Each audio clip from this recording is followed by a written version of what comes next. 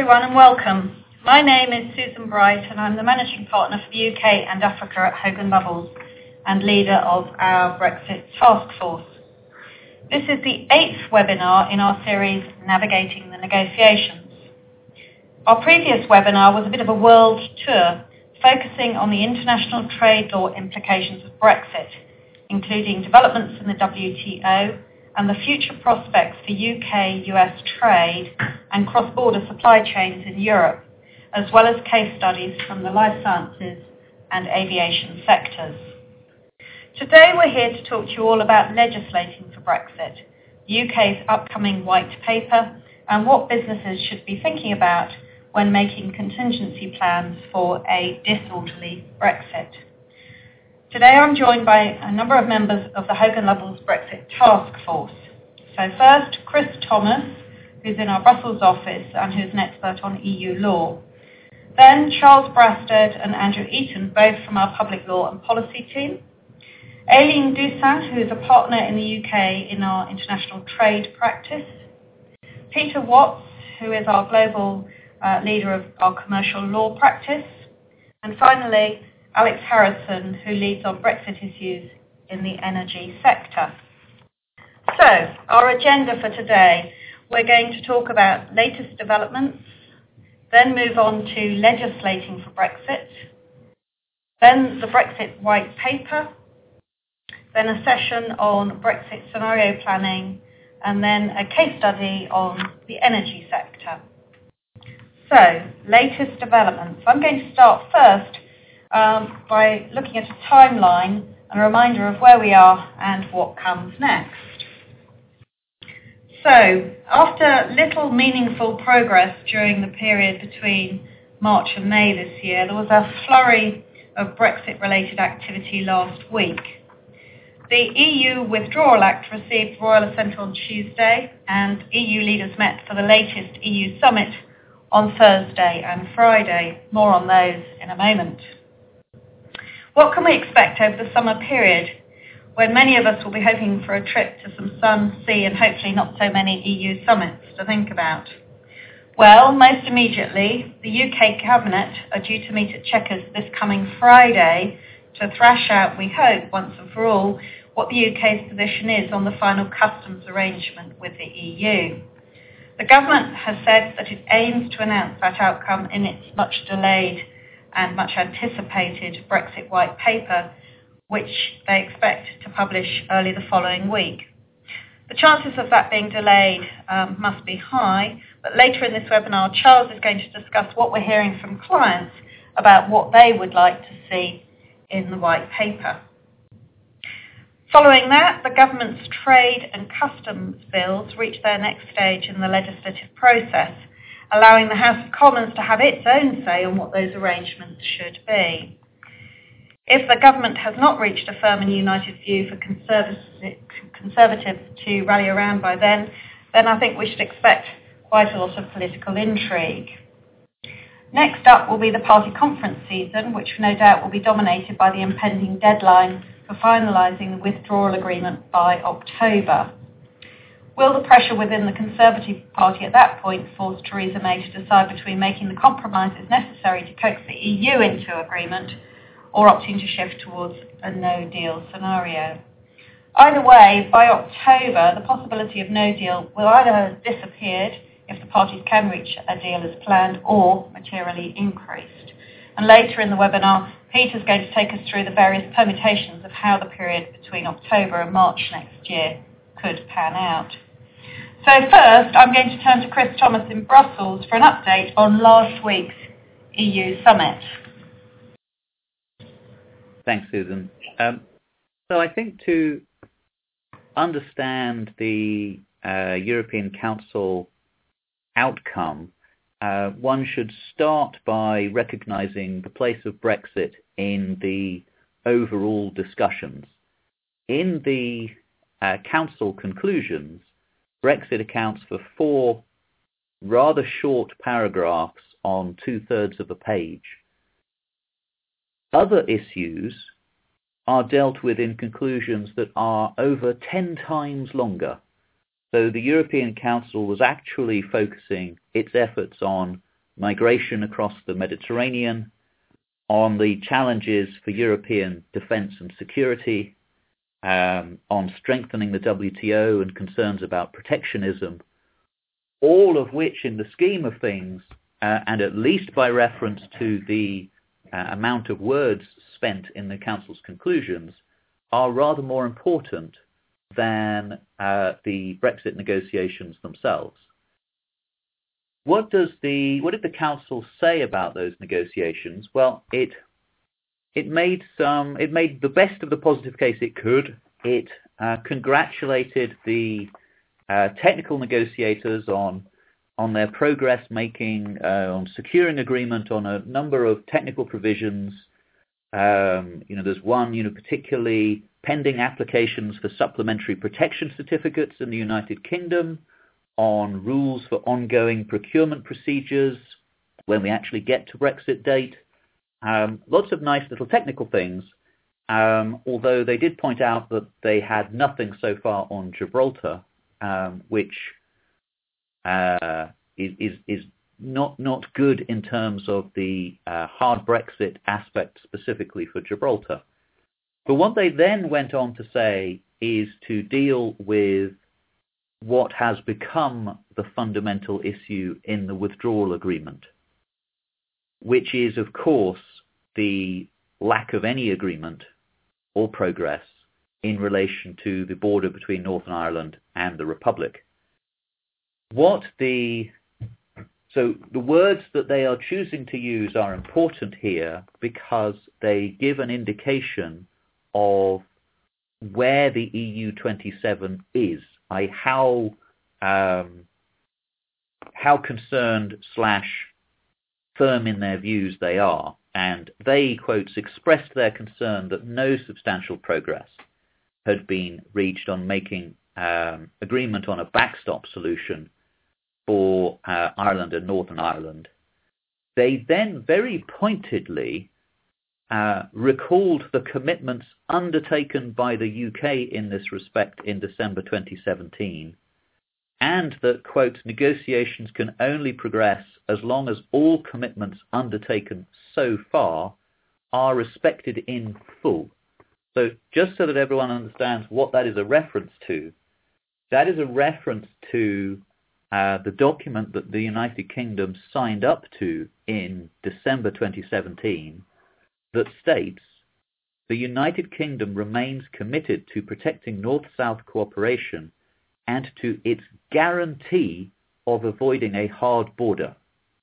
So the EU27 is insisting that the UK respects its, quotes, guarantee of no hard border, and those were words that the United Kingdom voluntarily choose to commit to.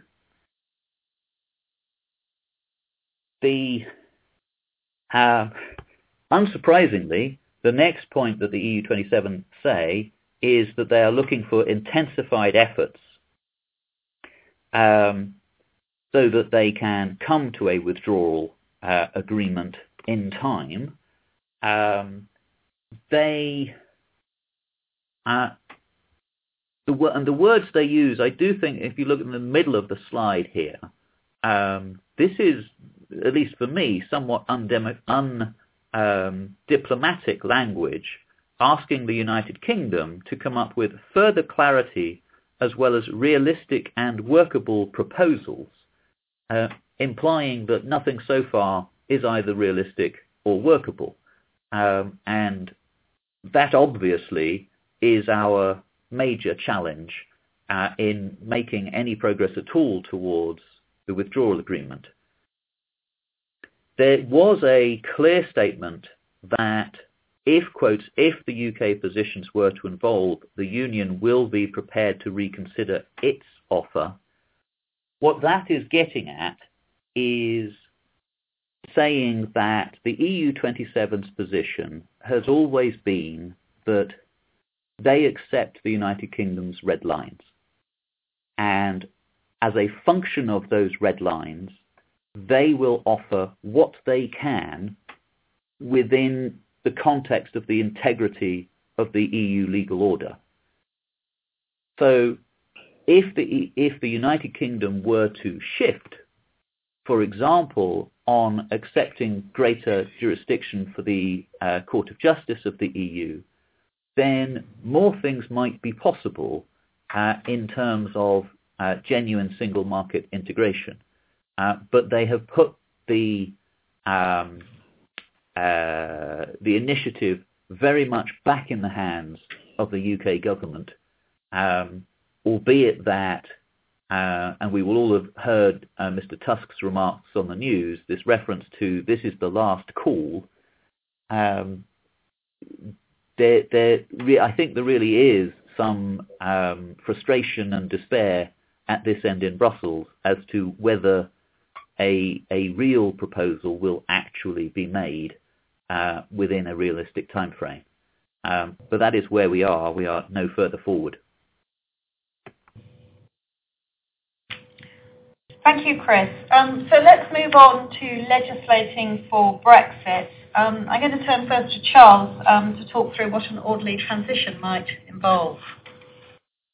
Thank you, Susan. And from Chris's despair and frustration, we move to the sunny uplands of legislative progress in the UK, which Andrew is going to talk about. But before we get there, let me say a little bit about the legislative task, and then we can measure progress against that.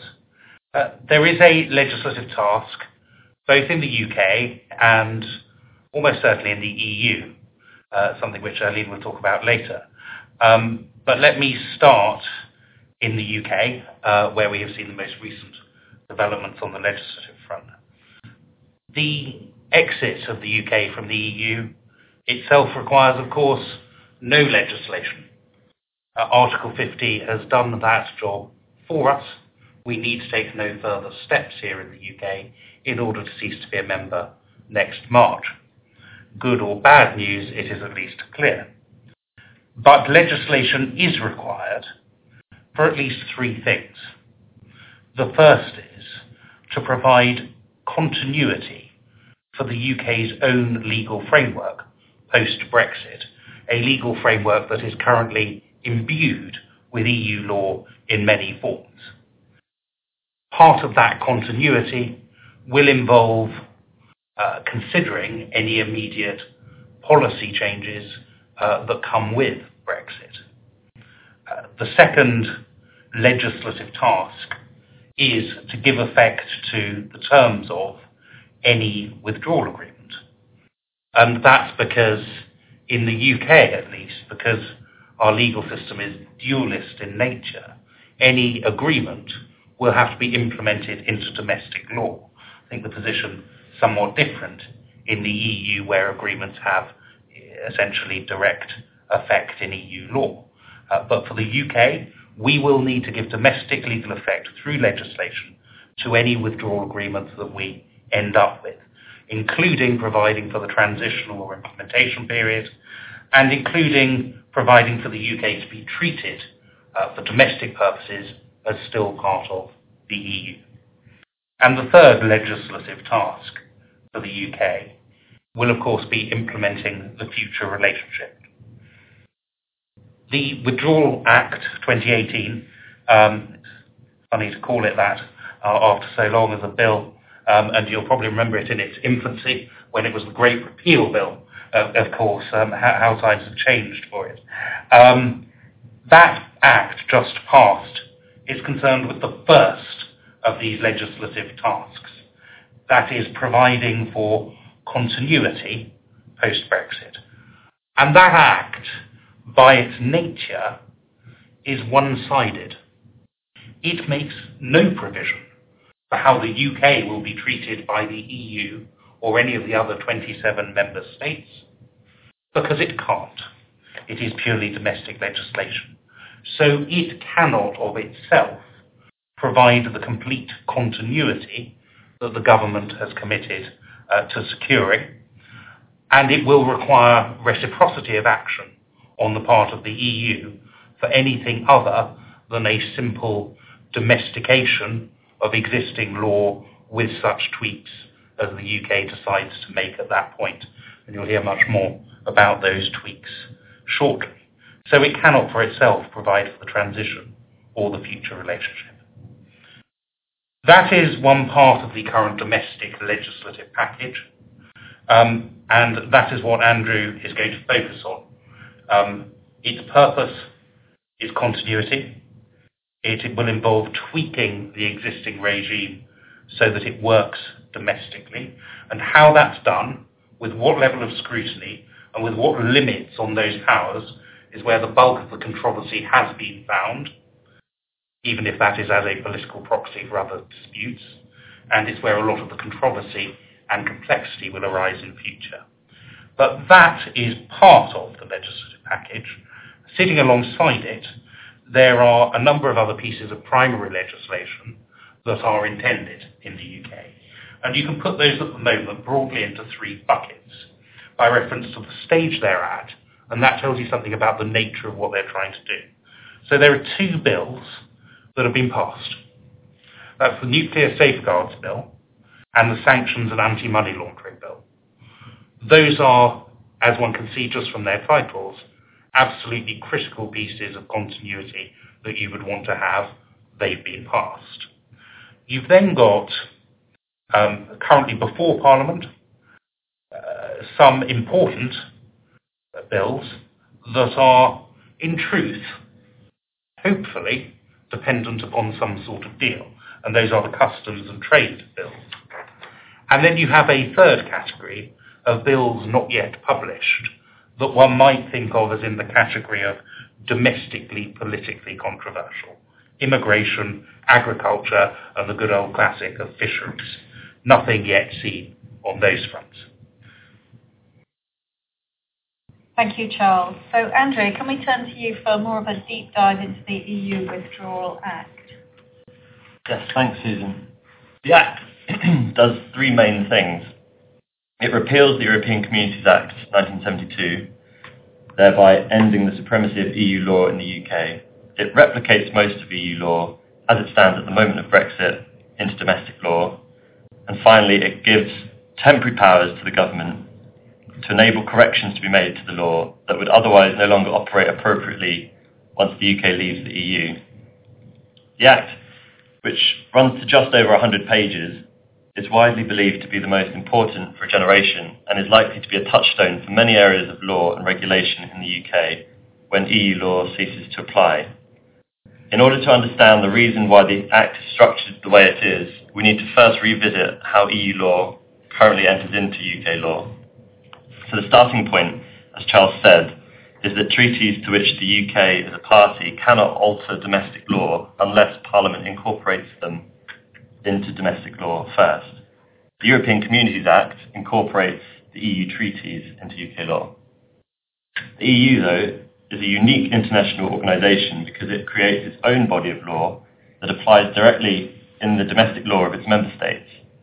So by becoming a member of the EU, the UK agreed to let EU law permeate through its domestic law and be relied on in its domestic courts by anyone in the UK. The UK courts can, and in some cases must, also make references to the Court of Justice of the EU for binding rulings about how EU law applies in the UK. It's important to remember that EU law is not just a list of rules and regulations. It includes parts of the EU treaties themselves, like the fundamental freedoms, as well as the rulings of the Court of Justice and the general principles, such as the principles of non-discrimination and proportionality. As we can see from the picture on the slide, while the UK has been a member of the EU, the European Communities Act has acted as a pipe through which EU law has entered into the UK. It does this either by giving direct legal force to EU law without further domestic laws being needed, or providing a domestic legal basis under which the UK government can adopt secondary legislation to elaborate and give effect to EU law in the UK. This means that if the ECA is repealed and no further action taken, EU law that enters into the UK through the pipe of the ECA would cease to apply, leaving major holes in the statute book. And at the same time, the continued validity of other domestic laws affected by EU law would also be called into question. So as we've said, the Withdrawal Act seeks to preserve a snapshot of EU law as it applies immediately before the UK leaves the EU. It does this by creating a new kind of law in the UK with a special status in UK law called retained EU law. Retained EU law comes in two flavours. First, converted retained EU law, which corresponds to EU law that currently applies directly in the UK without further implementation, such as regulations, decisions, rulings of the Court of Justice, and certain provisions of the EU treaties. This law is automatically converted into domestic law. Secondly, preserved retained EU law, which corresponds to any domestic legislation already enacted to give effect to EU law in the UK, whose validity might have come into question if nothing was done to secure its continued effect post-Brexit. This is confirmed as valid by the Act. The Act also provides for a detailed set of rules for the interpretation of retained EU law and defines how it interacts with other pre- and post-Brexit laws. For example, pre-Brexit case law of the Court of Justice has the same binding status in the UK as decisions of the UK Supreme Court. This means that, so far as possible, the converted and preserved laws will be given the same meaning by the domestic courts as pre-Brexit, unless and until the Supreme Court says otherwise. The courts will not be bound, by contrast, by any post-Brexit Court of Justice cases, nor will they be allowed to refer cases to the Court of Justice for binding rulings. However, the courts can still refer to things done after Brexit by the CJU or other EU entities, so far as they are relevant to any matter before the courts. This will, as you can probably guess, leave a wide discretion to the courts, which could prove controversial. The EU Charter of Fundamental Rights is expressly disapplied post-Brexit, although this is on the basis that the rights contained within it will themselves continue to be part of UK law, irrespective of the Charter. And finally, any rights, liabilities, obligations, restrictions, remedies or procedures recognised and available in the UK by virtue of EU law before Brexit will continue to be recognised and available after Brexit. However, that's subject to one caveat. The Act excludes the possibility of seeking damages against the UK government for breaches of retained EU law post-Brexit, something which you can currently do under EU law. So the Act also gives the power to government to use secondary legislation to prevent, remedy and mitigate deficiencies in retained EU law arising from the UK's withdrawal from the EU. These are the Henry VIII powers that we've discussed previously. The Act lists a number of ways in which retained EU law may be deficient, including, for example, because it has no practical application, because it confers functions on EU entities that no longer have functions in that respect in the UK, such as Euratom or the European Medicines Agency or the European Aviation Safety Agency, or because it makes provision for reciprocal arrangements between the UK and the EU or other member states that no longer exist or are no longer appropriate. This, of course, may well be affected by what the UK and the EU agree in negotiations. The scope of this power is broad because it allows the government to amend any law, including primary legislation, so acts of parliament. This kind of power is known as the Henry VIII power and is controversial because of its relative lack of parliamentary scrutiny of secondary legislation. In recognition of the exceptional nature of this power, it will expire 2 years after Brexit. The Act also introduces a special parliamentary procedure creating a sifting committee in Parliament who will monitor the use of the power by government and ensure any major changes are subject to a commensurate level of parliamentary scrutiny. The government estimates that it will need to adopt around 800 to 1,000 statutory instruments to correct retained EU law. A number of illustrative example essays have already been published and many more are expected in the coming months now the Act has been passed. The words correction and deficiencies suggest that this is a technical exercise of fixing glitches in legislation. There will be a number of places where this is exactly what is needed. However, in other areas, mainly those with a large amount of coordination at an EU level, new frameworks and new functions granted to UK bodies will be needed to replace those at an EU level. This will involve policy decisions, and the law is unlikely to remain entirely unaltered in its application. So in short, the process about to be undertaken by the government under the Act is likely to result in a considerable degree of change to the legal and regulatory environment of many businesses. So what should businesses look out for? There are three main potential issues that could arise. First, the scope of the power is likely to come under particular legal scrutiny. With so many SIs needed in such short time, and with relatively low amounts of parliamentary scrutiny, mistakes and unintended consequences are likely.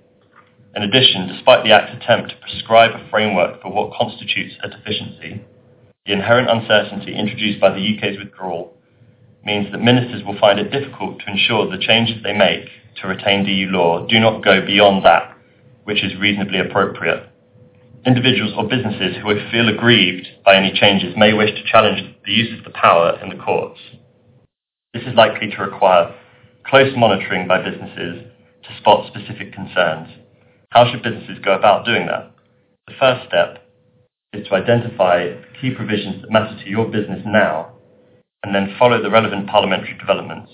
Do not expect to be consulted on all changes.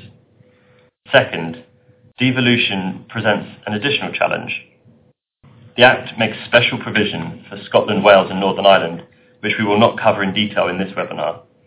But in the immediate term, the Act aims to maintain the current parameters of the devolution settlement and provides that the devolved administrations have broadly the same powers to make corrections, subject to the need for the constituent nations of the UK to maintain a common approach post-Brexit, where previously EU law required them to do so. This hints at a broader tussle for control over policy between the UK government and the devolved administrations.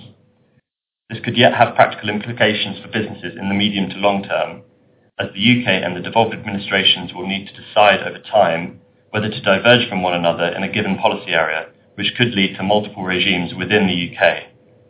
Finally, timing. When will the bill come into effect? Exit date is defined in the Act as the 29th of March 2019, unsurprisingly, but this is political. The relevant provisions of the Act do not come into force until the government issues a commencement order bringing them into force. They do not come into force automatically, and the government has also got a power, or maybe in truth a duty, in the Act to change the exit date to take account of the entry into force of the withdrawal agreement. So if the withdrawal agreement is concluded, exit date will probably not be the 29th of March 2019 for the purposes of the Act at least. The Act provides that the withdrawal agreement cannot be ratified until a meaningful vote has taken place in the House of Commons and an Act of Parliament has been passed that contains provision for the implementation of the withdrawal agreement into UK law. If this happens, the UK's relationship with the EU during the transitional period will be governed by the withdrawal agreement and the legislation implementing it, which provides, for most intents and purposes, that the UK will be treated as if it is still a member of the EU. So if the negotiations go down to the wire, businesses will not know until the last moment whether the changes brought about by the Act will take effect on March 2019, or whether the transitional arrangements will mean that nothing changes until the end of the transitional period. Thank you, Andrew. I'm now going to turn to Aileen to talk to us about legislation for Brexit from the EU side. Thank you, Suzanne. And yes, I mean, it's worth bearing in mind that legislating for Brexit is not a UK affair only, and a number of discussions and proposals have been taking place for the past few months in Brussels and in the EU 27 capitals. The withdrawal of the UK from the European Union, the so-called Brexit, requires indeed some legislative steps to be adopted in Brussels and the 28 member states to ensure, and I quote the Commission here, to ensure that the future EU 27 legal framework is and remains fully operational after the withdrawal. So how does the Commission intend to achieve that? Well, it is in the process of discussing and tabling and proposing specific legislative text at Council level in Brussels. But first, I'm sure you would remember, like many of my partners here in the table, around sitting at the table that starting end of last year, the EU Commission had started to issue a number of notices to stakeholders. And those notices detailed very precisely and in legal and practical terms the consequences that Brexit will have in a range of policy areas from March 2019 in the absence of any transitional or other preferential agreements. And in those notices, the Commission stated preparing for the withdrawal is not just a matter for EU and national authorities, but also for private parties. Well, in parallel, of course, the Commission is indeed taking on the challenge that withdrawal is also a matter for the EU institutions as well. And it has initiated a number of legislative steps to prepare the EU27 bloc for a so-called disorderly Brexit or a no-deal scenario, either starting from end of March 2019, i.e. if there is no transition, or after the agreed transition period. And the proposals cover a wide range of areas, as shown in that slide that you can see in front of you, and that is an extract from the Commission website itself. They are very specific at this stage, limited to a number of sectors and areas, and targeted at remedying the negative impact of a disorderly withdrawal or enabling the necessary adaptation of the legislation. You will, I'm sure you remember that at the end of last year, of course, the first proposals that were discussed, voted on and adopted were the relocation seat of a number of EU agencies that currently have their seat in London. Those legislative proposals have been adopted and finalized, and of course the process for relocation will be underway as soon as further visibility on the date of withdrawal arrives. But setting those two specific relocation proposals aside, there are a number of sector-specific proposals that the EU has currently adopted as part of its legislative agenda. And at our last webinar, for those of who could attend, you remember that we talked about the tariff rate quotas proposal, TRQs, that currently govern the import of certain agricultural products into the EU.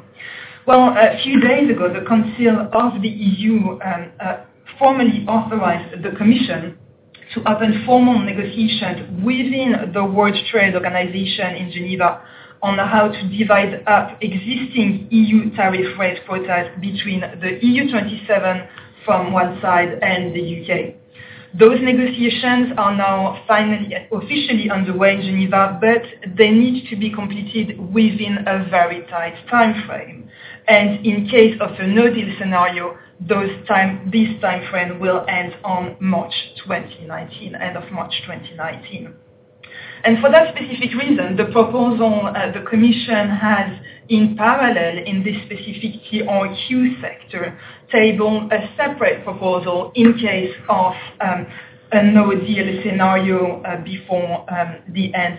No-deal, i.e., a WTO no-deal scenario in the context of a no-deal scenario, if you follow me still so far. So in order to take into account of the situation where agreements with relevant WTO members are not concluded before March 2019, the Commission has allowed the EU27 to proceed unilaterally with the apportionment of the TRQs and to amend all the relevant EU provisions accordingly.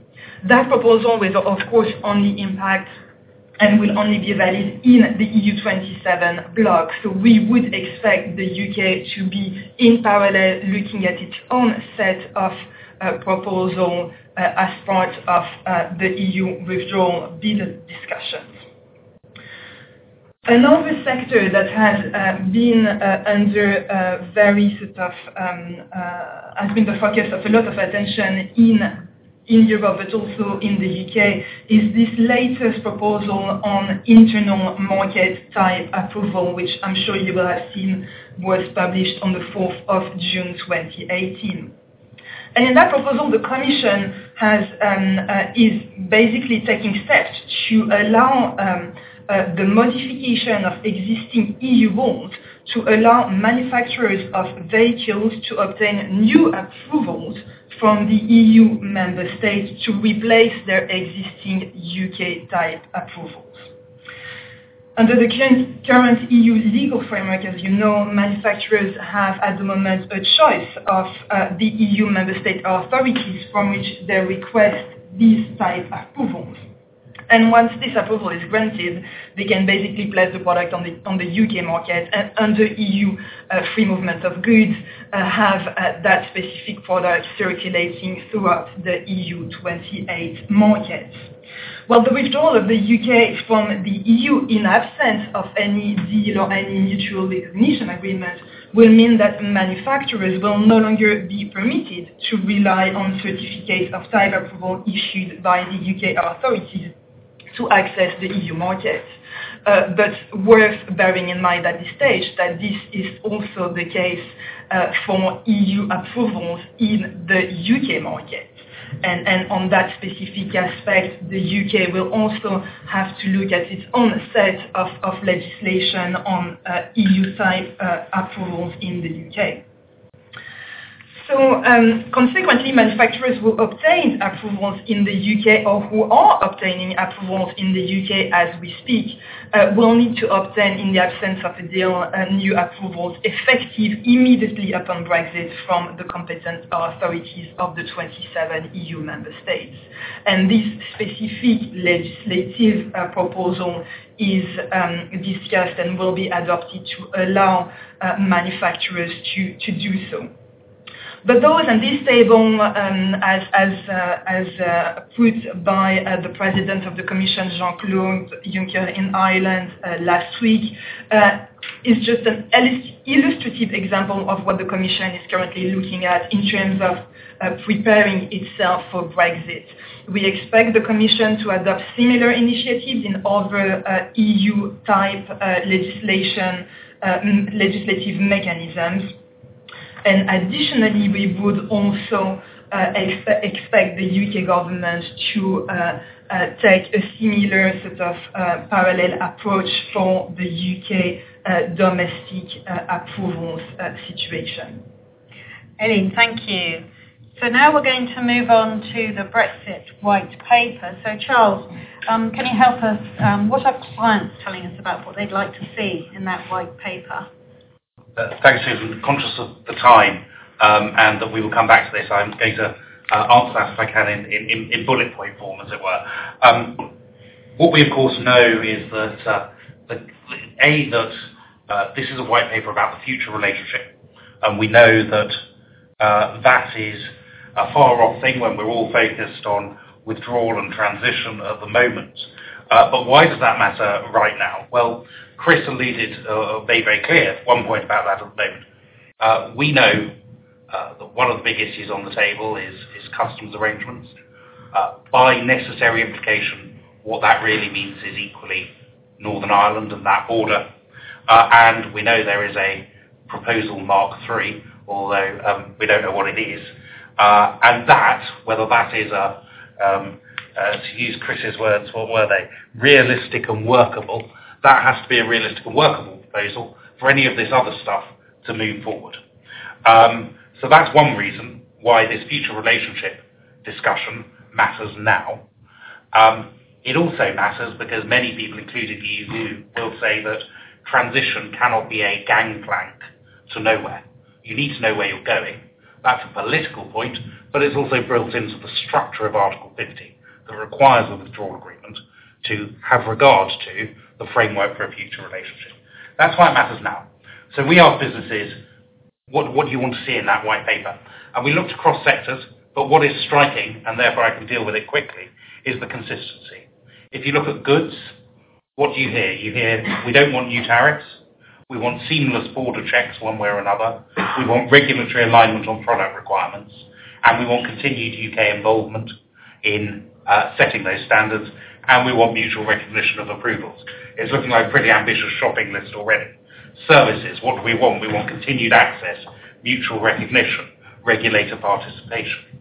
On data, what do we want? Freedom of movement of data and the recognition and role for the ICO in the EU processes. Ditto if you talk about open skies. Ditto if you talk about state aid and public procurement. And if you talk about dispute resolution, what do we want to see? Enforceability of rights against states and sensible working arrangements for the enforceability of judgments across borders. What does that really tell me? It tells me that what businesses are asking for now doesn't sound at all different to what they were saying they wanted 2 years ago. What has changed is the gap between that, what the UK government is or is not saying, and the very clear messages still coming out from the EU about no bespoke deal being available and with the UK having to bear the consequences of the red lines it has chosen. The other thing that I get out of it is that what businesses are saying above all, from what we've heard, and this is anecdotal, is we're looking for clarity. The outcomes that we get that are clear may not be good outcomes, but we're looking for clarity. And if government won't provide it, and won't provide it soon, then businesses make their own clarity by making their own decisions about what their future looks like.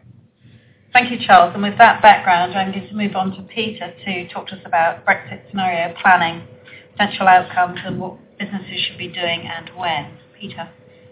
So far, we've touched on some of the strands of activity underway. I'm just going to try to draw one or two of those strands together. And I'm going to focus particularly on the short to medium term.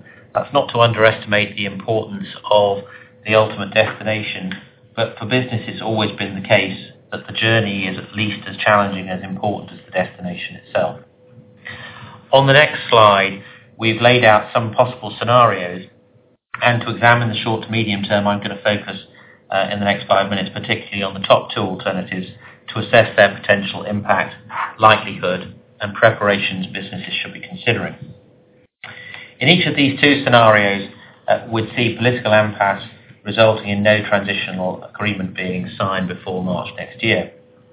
And I'd reiterate, as Chris said, although everyone's hopeful and both sides have declared an intention to avoid this, there are a number of stumbling blocks, most notably the conversations about Northern Ireland, but also whether an agreement can be reached, at least in outline, on the future relationship. And one can merely observe factually that we're now over 2 years since the original referendum result without agreeing any of this. That must mean that there is at least some risk that no such agreement will be signed in the remaining months, so we can't dismiss it. So what are the risks if there is no transitional agreement? Well, in the worst case, what we've called here a crash landing, we'd find neither the UK nor the EU actually managing to put in place any adequate legal preparations for the UK's exit. And in that scenario, the consequences could be extremely challenging on both sides of the new border. Could literally overnight become illegal to use in France some products manufactured in the UK, and the reverse the same. And in the real world, even the existence of a question like that could prove massively disruptive. One only has to think about, say, a busy hospital doctor who finds herself needing to get legal advice before knowing whether to administer a medicine, and then multiply that problem across hundreds of hospitals to realise the potential for chaos is high. Now, the team so far have already talked about some of the solutions in place to fix that problem. As Andrew and Charles have told you, the withdrawal bill contains a core provision which could be used effectively to transpose EU law into UK law in the absence of a withdrawal agreement. And that, on the UK side of the border, would go a considerable way to softening the worst impacts of an untransitioned exit. But the very existence of powers to correct so-called deficiencies in EU retained law illustrates exactly that there are shortcomings if we have to end up relying in a short order entirely on a generic transposition. Put simply, some laws businesses currently rely on simply won't work as intended, or as they currently do, if they're just transposed without amendment. And on the flip side, we've heard about similar changes needing to be made on the EU side of the fence, and the EU starting to put in place preparations, but again, coming up in short order with a universally effective solution to be consistent across every member state in the manner that people think it should operate and as is consistent with now and businesses' expectations is far from simple. So, in the UK at least, and certainly in the EU, groundwork has been done to prepare for this scenario. And as Andrew mentioned, the relevant provisions of the Withdrawal Act are not yet in force, requiring a further political decision by a minister, something which, given the complexities of Brexit politics, we can't yet say are inevitable. So, whether the preparations will be sufficient to provide a genuine parachute to cushion a potential crash landing on both sides of the border remains uncertain. What's clear is that, as we speak, whilst not necessarily likely, there's a non-negligible risk of a very bumpy landing at the very least. So what should businesses be doing? In some cases where there are very specific risks, companies have already started to implement their Brexit action plans. But in our experience, most businesses have so far held off taking that step in expectation that the transition is likely to be orderly and seeking to avoid wasting money on futile efforts to anticipate what might happen. Clearly, it's always going to be better to try to understand the destination before starting on the journey. Now that's a very sensible approach, and there's a good argument that that remains appropriate right now for businesses that have taken that view. But that comment comes with a very strong note of caution as well. By the time the fate of the transition deal and the potential political fallout become clearer, it's likely there'll only be 4 months to go to Brexit, and that'll include the Christmas holiday period. Now the chances of political failure may be relatively small, but they're real, and if they materialise, every business will be scrabbling to act. That would mean not only trying to mobilise internal resources, but also external resources who might help you to react quickly, and I don't just mean law firms, I mean accountants who would identify the indirect impacts on your tax arrangements, or IT consultants who you would need to help reconfigure systems to reflect new business patterns, will be under incredibly intensive demand. So it's vital businesses are at least prepared for the eventuality, that they understand well their areas of risk, and have a contingency plan in place, including thinking about what help they might need. In short, by November it will be too late to start planning. You need to be ready to act then, which means doing your planning now. So if you haven't already, you should make sure you've assessed carefully the potential areas of your business which will be most impacted by these hard landing scenarios, and understand which impacts you'd potentially need to move quickly to address. In addition, as Charles has mentioned, the publication of the UK White Paper will effectively open a window to influence London, Brussels and the capitals of individual member states on the direction of travel both for a long-term deal and potentially the way the transitional arrangements would take us there. It's inevitable that a small number of high-profile issues will hit the headlines, but as always with Brexit, the devil will also be in the detail. You need to be ready almost certainly over the next 2 to 3 weeks to rapidly assess the white paper and to identify practical and realistic suggestions that might help deliver a sensible long-term outcome. And as Aileen's already said, you should also be thinking about the EU's preparations for a no-deal outcome. What would they mean for you, and do you need to influence them? And finally, as Andrew said, in the UK, we'll start to see a flow of draft instruments addressing potential issues in the transposition of EU laws into UK law. You shouldn't just focus simply on those that come out and are impacting you, but also areas where you perceive there are deficiencies which will require to be addressed. Brexit's a subject which, one way or another, I fear will occupy us for many years to come.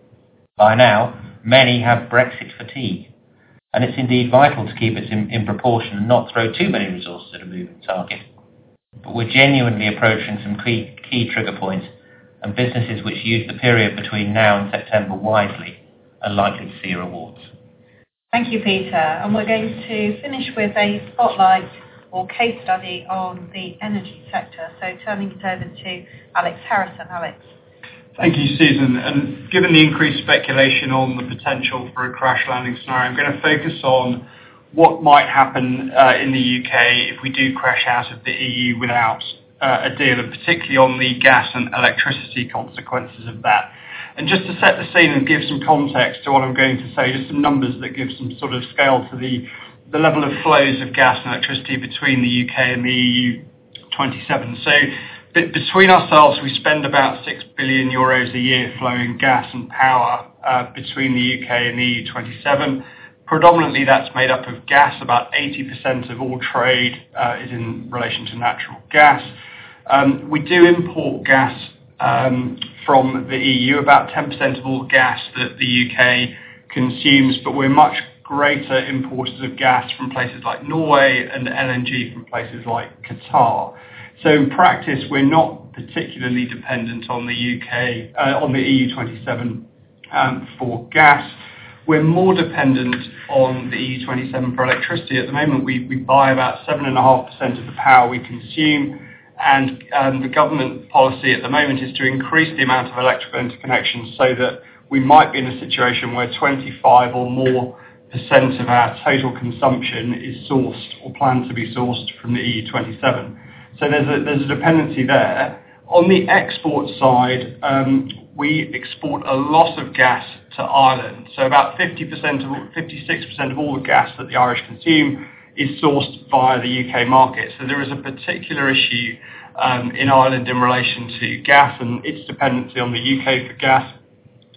And we also export some electricity to France, Ireland and the Netherlands when the interconnectors are flowing the other way. But the prices in the relative markets tend to mean that we're importing electricity rather than exporting it.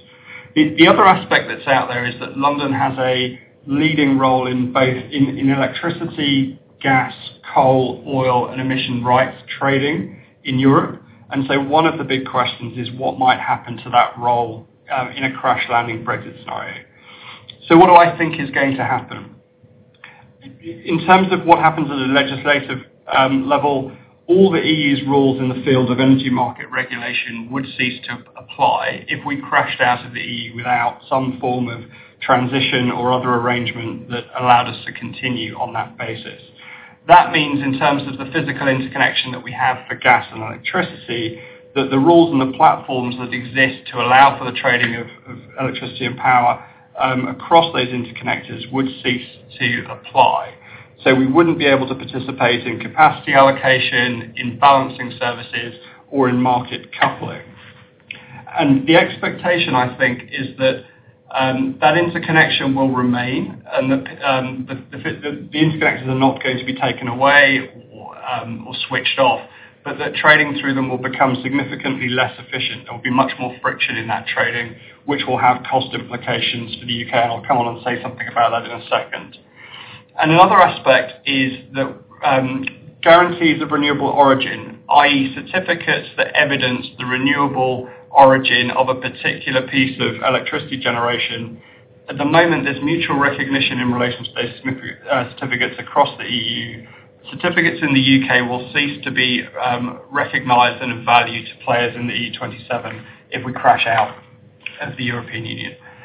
And finally, we will need to agree some form of new safeguarding regime in relation to Euratom almost immediately following a crash landing, because without the Euratom rules in place, our ability to move nuclear material cross borders from the EU to the UK as a third country will cease to apply, and that will put at jeopardy both nuclear power generation, but also the medical uses of nuclear materials that are currently employed in hospitals and so on. So my big question is, will the lights go out? Will we be checking our meters using candles as I've kind of shown on the graphic? I think the answer to that is almost certainly no. That isn't to say that balancing the network and making sure that the lights stay on won't become more difficult, because almost certainly it will do. But I think National Grid, as the operator of the UK electricity system, has enough tools in its toolkit to be able to continue to balance the network. What it means is that they will have to manage demand down more actively and try to manage supply up. That's likely to increase the cost of power overall at a time when our energy bills are politically sensitive in the UK. And it's also likely to increase the volatility of electricity prices on a day-for-day basis, which again may have political downsides. We may feel that in order to counter that, we need to invest in some new generation. in order that we reduce the dependency that we've previously had on interconnection if it proves that we can't source power efficiently through the interconnectors. But I think that tends to have a long lead time attached to it, and there isn't time to do much about that now in advance of March next year. Will we bounce out of the internal energy market? Yes, we will on a crash landing, absolutely so. But as I mentioned a moment ago, that doesn't necessarily mean that all flows of power and gas will cease via the interconnectors. In fact, the rules on both sides ought to be aligned, at least at the point of exit. Certainly would be so if we brought into effect the withdrawal bill, which would import EU law into UK law at the point of exit. And so there is at least the physical means to continue to flow power. Whether there is political will to do so or whether this would become part of a pawn in a wider game remains to be seen. One area that we would have greater flexibility on a crash landing is decarbonisation, and whether or not the UK would continue to remain as committed to decarbonising its transport, heat and electricity at the rate that the EU currently sets for its member states. And I think there's a political option there. That really hasn't been a make weight in any of the political discussions to date, but you could see a scenario in which, again, in order to keep bills down, decarbonisation fell further and further from a priority on the political agenda because it's likely to increase cost overall.